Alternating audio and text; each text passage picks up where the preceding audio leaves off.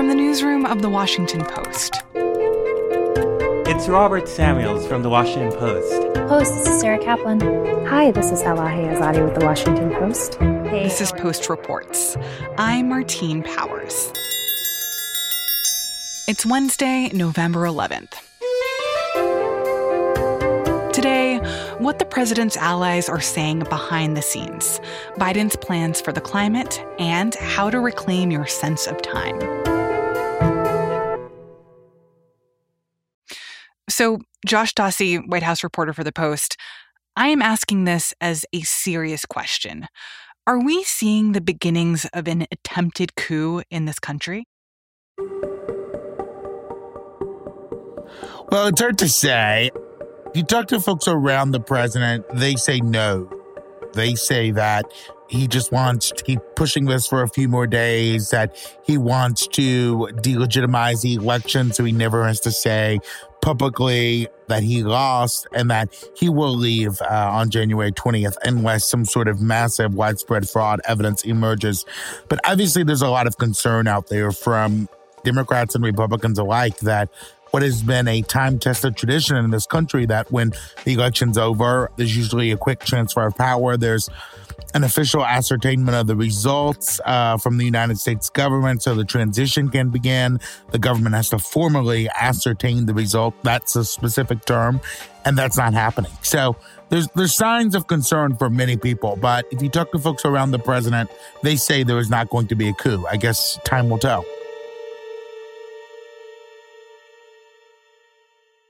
So what are the ways in which we're starting to see Republican leadership really stand behind President Trump and support him? You know, Mitch McConnell, the Senate Majority Leader, is saying to let this have time and to see what happens with the legal challenges, and is not calling Joe Biden the winner. In the United States of America, all legal ballots must be counted.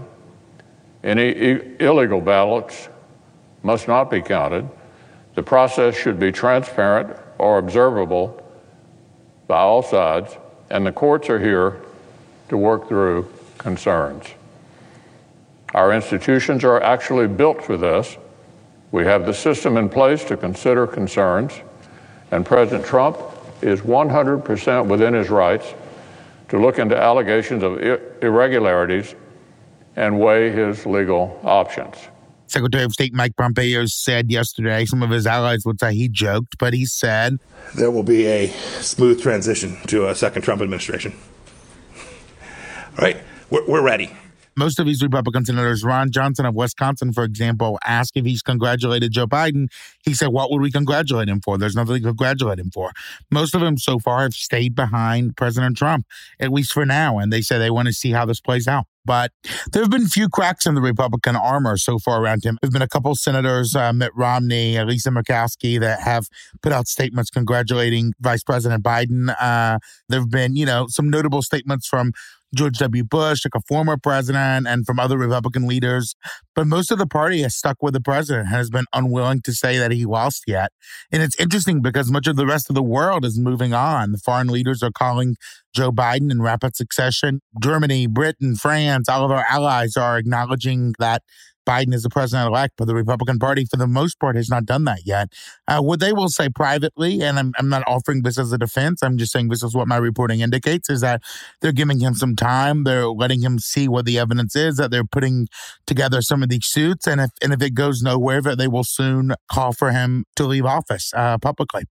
But is that actually going to happen? Like, is there going to be a world in which a week or 2 weeks from now, then all these Republicans who have backed President Trump are going to say publicly, okay, it's done, we accept it, like we realize that President Trump is in the wrong here? Well, I think it depends what he does, Martine. I mean, what they envision and what they want him to do is to publicly acknowledge himself that he's leaving office so they do not have to condemn or criticize him. But right now, the Republicans around him, I have not spoken to anyone in my reporting who thinks that there's evidence of widespread fraud, that thinks that he has much of a case yet. Really? Even among the people who are saying publicly that they think there is? No, I mean, we put that in the story today and on the front page today. I mean, the RNC chairwoman, Ronna McDaniel, some of Mark Meadows, some of the president's top advisors say that unless they have a lot more evidence that they, don't see the case to make right now. But they're trying to find evidence. So then What do you think is the incentive here for Republicans to really stand behind President Trump if he's not going to be president in 2 months? I mean, it sounds like so many of them are just trying to placate him, make him feel better, wait for him to sort of accept the results. But doesn't that come at a real cost of watching these people publicly undermine our democratic process? Well, sure, but for a lot of the Republicans, I mean, he got 70 million votes. He's still the leading kingmaker in the Republican Party. They want him to go to Georgia and help these two Senate candidates there so that the Republican Party can keep the control of the Senate. They don't want to be in a public war with him right now. A lot of these figures are not ready to break with him yet. And you can say it's undermining democracy, but their calculations right now are still not to break with him. I also want to talk briefly about President-elect Joe Biden and how he has responded to all of this. I think that some people have been surprised the extent to which he seems kind of reticent to really engage in what the president is saying and the fact that the president isn't acknowledging or officially conceding the election. We've seen a few more comments from him in the last couple of days, but it still feels like he has this attitude of just like not wanting to give it much oxygen. What is your sense of Biden in all this? Well, what's a benefit for him giving it oxygen? What can he do about it? What's the benefit of giving it oxygen? Well, I think some people want to see him kind of be more vociferous about like, I won, he lost. The president needs to take the usual steps that presidents take in this moment. And what is that going to make the president do? Yeah, I guess that's the answer to the question, right? I mean, what he's saying is, I'm going to be president in 2 months. We're picking our team. We're picking our transition. I mean, what are you going to do? I mean, him saying that gets him nothing. I mean, it's not like he's going to say out loud publicly he needs to step down and Trump's going to say, okay, good, we'll do that now. Mm-hmm. I mean, he's just moving along and doing his thing, understanding that the days are limited of Donald Trump's time in office. I also wonder if part of it is that if Biden talks extensively about this or really tries to criticize the president in a very public way, that it becomes kind of a he said, that it becomes a political battle, and that Biden is just thinking, in some ways, like maybe trying to act as a president is, of like not wanting to make this a political battle. And it may further entrench Donald Trump. I mean, it may anger him more. It may cause him to, even push this off more aggressively. I mean, for Biden, I think Biden's whole calculation has been throughout his run in office that he's not going to get in every tit-for-tat battle with Donald Trump. And his people would say to you that it's worked. He won the popular vote by 5 million. He won a lot of these states. He's going to be the president-elect. And, if you get in the mud with Donald Trump, that normally doesn't end well for you. That would be their argument. So we've seen over the last few days, President Trump also firing some top officials, in some cases swapping out people in certain roles, which seems like a strange move in the 2 months before his term is over. Can you talk me through some of those changes in high-profile roles, and what do you think the president's strategy is there? Well, a lot of it is revenge. The president has been mad at Mark Esper, his former defense secretary, since June, when Esper broke with the president on the Insurrection Act and doing it in these cities where there was unrest. And when Esper criticized the famous walk to St. John Church where they cleared peaceful protesters and the president held the Bible up, Esper was critical of those two things, and the president has wanted to fire him ever since, but he's been talked out of it. The president's also frustrated that the Defense Department has been reluctant to carry out some of his troop withdrawals in various countries, that he has often wanted to do them abruptly, and DOD officials have pushed back. And we're expecting a number of other senior personnel changes. Folks who are said to be potentially on the chopping block include CIA Director Gina Haspel, FBI Director Christopher Wray. There are a number of folks that the president has been long displeased with, but is kept in office basically just because of the election. And now there's a higher chance that they get removed. And he's just going to fire them because he just wants to, and he wants to do it by the time his term is over? Right. He has 70 days left. And I think he will make lots of news and make lots of waves in the 70 days. This is not going to be a quiet exit.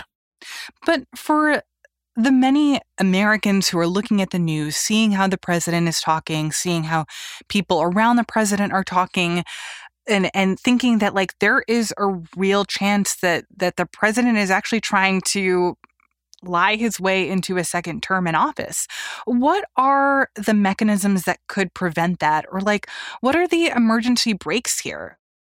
Well, over the next few weeks, individual states certify their results, and most of these states have said that they do not believe that there was fraud. They have no evidence of widespread fraud, and they're going to certify their results, and then the Electoral College will vote. Right now, we're in a time where the writing is on the wall, according to all of the vote tallies and the experts who study these things. But the official results have not been yet certified, and they will be, certified over the next few weeks. So we expect that President Trump will actually listen to that when that moment comes, states are officially certifying the results of the election, the Electoral College is meeting in mid-December, that will be enough for President Trump to say, okay, I recognize. No one around him thinks he's ever going to stand up and say, I concede, I lost, Joe Biden is a winner.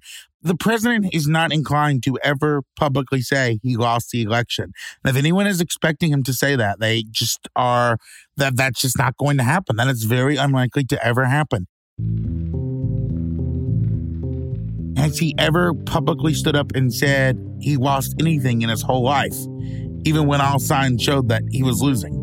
So there have to be other formal processes of a democracy that moves things along. Everyone that I talk to in Trump world never expects him to publicly say he lost, but they do expect that he will leave office on January 20th. And as someone very close to him said to me the other day, he's going to always say this election was stolen, it was rigged, it was taken from me. But there's a difference in whether he publicly says I lost or not, and whether he leaves and there is a transfer of power. Josh Dawsey covers the White House for The Post.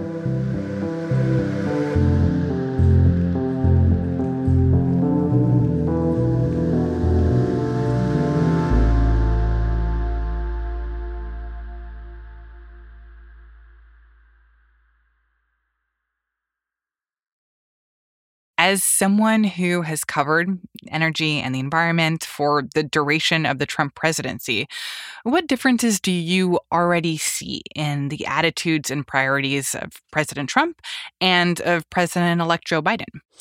It is a huge difference. One would argue they're almost polar opposites of each other. We have an incoming president who has described climate change, climate warming, global warming is an existential threat to humanity.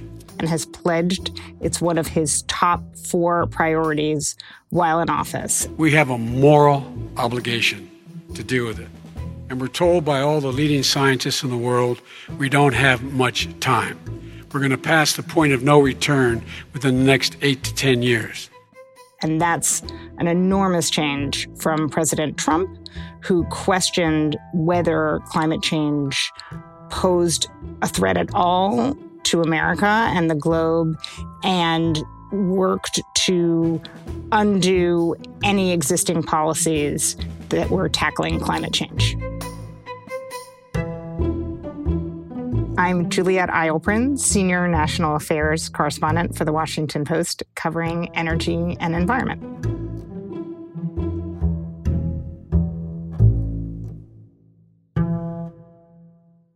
So it's one thing to just say that climate change is an existential threat to humanity, but in terms of actually addressing that problem, what are we seeing so far of Joe Biden's plans? As a candidate, Joe Biden had a very elaborate and ambitious climate plan, which actually became more ambitious over the course of the campaign.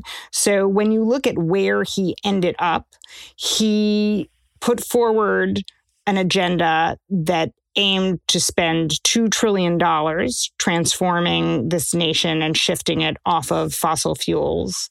And on top of that, called for strict federal action and regulations on the sources that are driving greenhouse gas emissions in this country. And so that's everything from drilling on federal land and offshore to tighter tailpipe emission standards for the cars and trucks that everyone drives. He, in fact, went so far to say that he was in favor of banning all new leasing and permitting on federal lands and in federal waters. So, while certainly there have been politicians in the past who have called for greater action, there's no presidential candidate in history who laid out as significant a plan to tackle climate change and reduce greenhouse gases.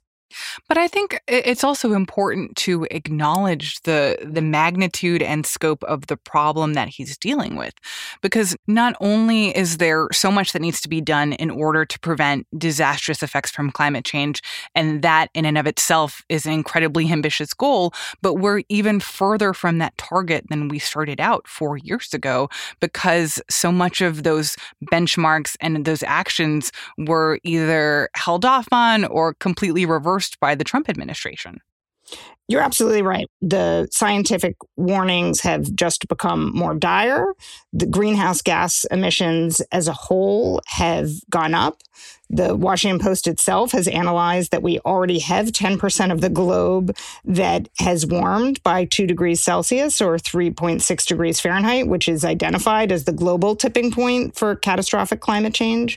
So I think it's fair to say that the United States has never cut its emissions in pace with what scientists have said is required to avert dangerous planetary warming. That is just a fact. And in fact, when you look forward, the U.S. should be cutting its emissions more than 7% a year, every year, to reach the target that scientists have laid out. And even under Joe Biden's most ambitious climate change plan, it is entirely unclear whether the U.S. will meet that benchmark.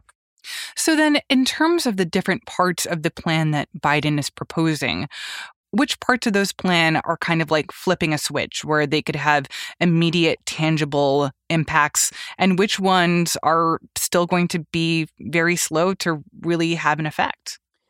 The United States exited the Paris Climate Agreement the day after the presidential election, and President-elect Biden can rejoin it on his first day in office and is expected to do so.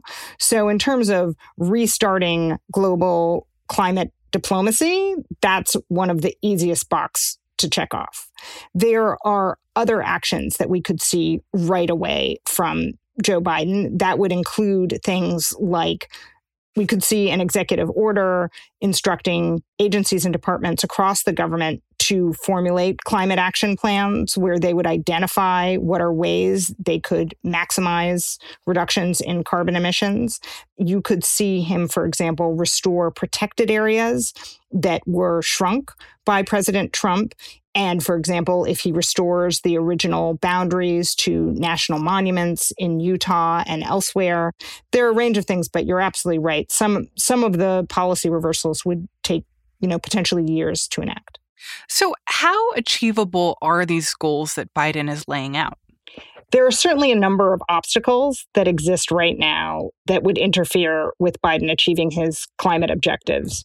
So to name a few, we have to see what happens in the Georgia runoff for the Senate with those 2 seats. But if, for example, the Democrats fail to gain both of those seats, you will face a Senate that is opposed to many of his objectives. On top of that, you already have conservative attorneys general across the country who are ready to reprise the playbook they executed under the Obama administration. They will challenge many of the executive actions that President-elect Biden will take, and they now are bolstered by the fact that there are more President Trump appointees on the federal bench who might be more inclined to rule in their favor than they were even a few years ago when they did manage to halt some of Barack Obama's most ambitious climate policies. I also wonder how this is going to work out, considering that one of Biden's other biggest priorities going into office is dealing with COVID. And I think that there is this narrative that is not completely true, that making environmental improvement or making improvements to things related to climate change comes with economic costs, and that there is a concern that maybe now is not the time, with so many Americans out of work, with the economy really struggling, to be making those big changes because of climate change. But do you think that these goals are going to come into conflict at some point? I think that there's a significant intersection between these goals in the sense of any stimulus bill, for example, which inevitably there will be in Congress, could, depending on how it's crafted, provide support, especially when you're talking about rebuilding infrastructure, things like that, where you can actually devote the federal money that you want to help spur the economy to projects that support renewable energy. In that sense, you could see them syncing up. It is clear that this incoming administration sees economic stimulus as an opportunity to advance its clean energy and climate goals. They do not see a conflict. And I think it is worth noting that Joe Biden oversaw the 2009 stimulus bill when, again, a Democratic administration came in the midst of an economic crisis. And that was the biggest U.S. investment in clean energy in history at the time. And so this is a strategy that Joe Biden has championed in the past and seems ready to do again. Juliet Alprin is a senior national affairs correspondent for The Post, covering energy and the environment.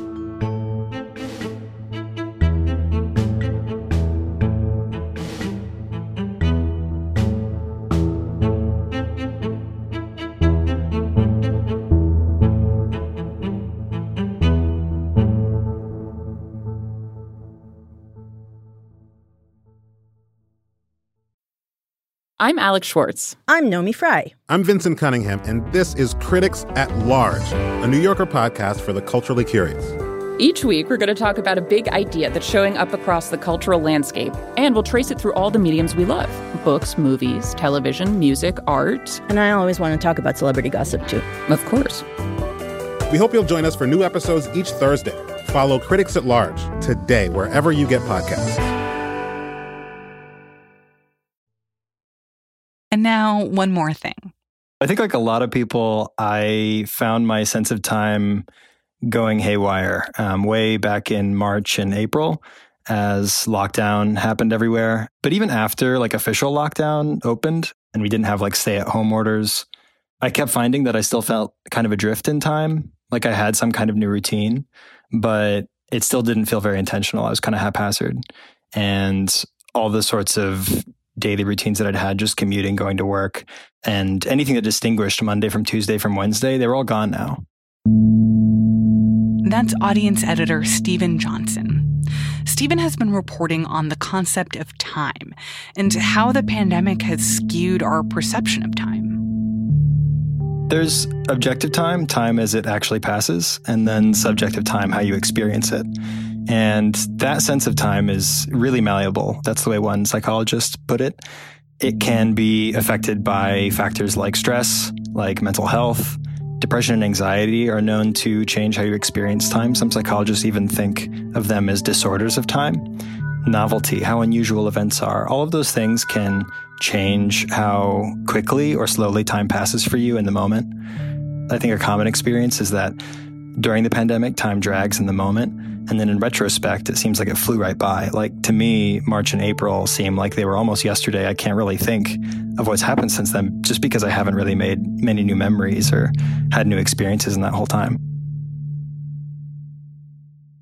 The main ways that psychologists told me to recover a sense of time had a lot to do with routine. And at first that kind of grated against me. It felt wrong to put more routine into my days, especially at the beginning when we were being told, no, you don't have to write King Lear, you don't have to be productive all the time. But the more they talked about it, the more it became clear it wasn't about productivity at all. It wasn't about efficiency. It's really about resilience. It's about knowing that challenges are still going to come your way, that we're still in this period of national tragedy, but that you feel capable of dealing with those challenges as they come. You have even some tiny areas under control, even if it's as small as going outside to take a walk. So psychologists walked me through the ways that I could add meaning and a sense of purpose back into my days. So for me, that ended up looking like making these new anchor points, new practices that would give me a sense of the future and inject some sense of meaning back into my day. Tuesdays, I would call family. That was a kind of social connection that brought me closer to my loved ones and reminded me of the things that were important to me. Wednesdays, I ended up setting aside to literally do nothing. So I just put my phone away, I light a candle, I basically look at the wall and my roommates walk in and give me weird looks. But I actually started looking forward to those things because it felt like a real kind of mental rest. Thursdays, I set aside for volunteering or some kind of service. And those kinds of community ties are a really strong factor in resilience and can help you regain that sense of time. Routine keeps you from losing time. It keeps time from kind of slipping through your fingers. But new and meaningful experiences make that time fulfilling. So I know that every week is going to have some kind of slot for Tuesday, Wednesday, Thursday. It's what I do with those times that might be a little different. Steven Johnson is an audience editor at The Post. He's also the author of a new newsletter about this idea of time and how to reclaim your routine. It's called What Day Is It? We'll put a link to subscribe in today's show notes and at postreports.com.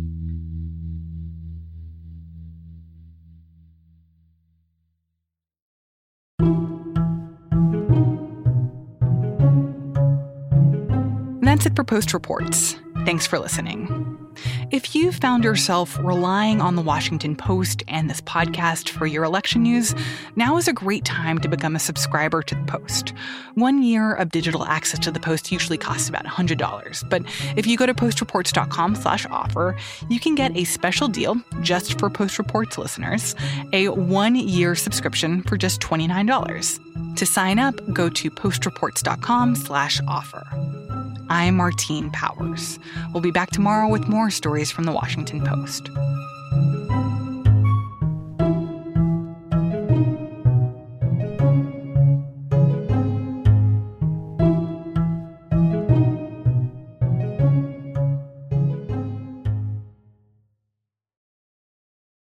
Hey, this is Christina Quinn. I'm the host of Try This, the Washington Post's new series of audio courses.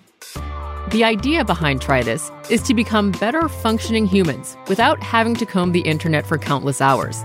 In our first course, we learned how to sleep better. Now, we're going to learn how to make our friendships stronger. I'll offer expert tips that are doable, and I'll keep it short. So let's do this. Class is in session. Find Try This from the Washington Post wherever you listen.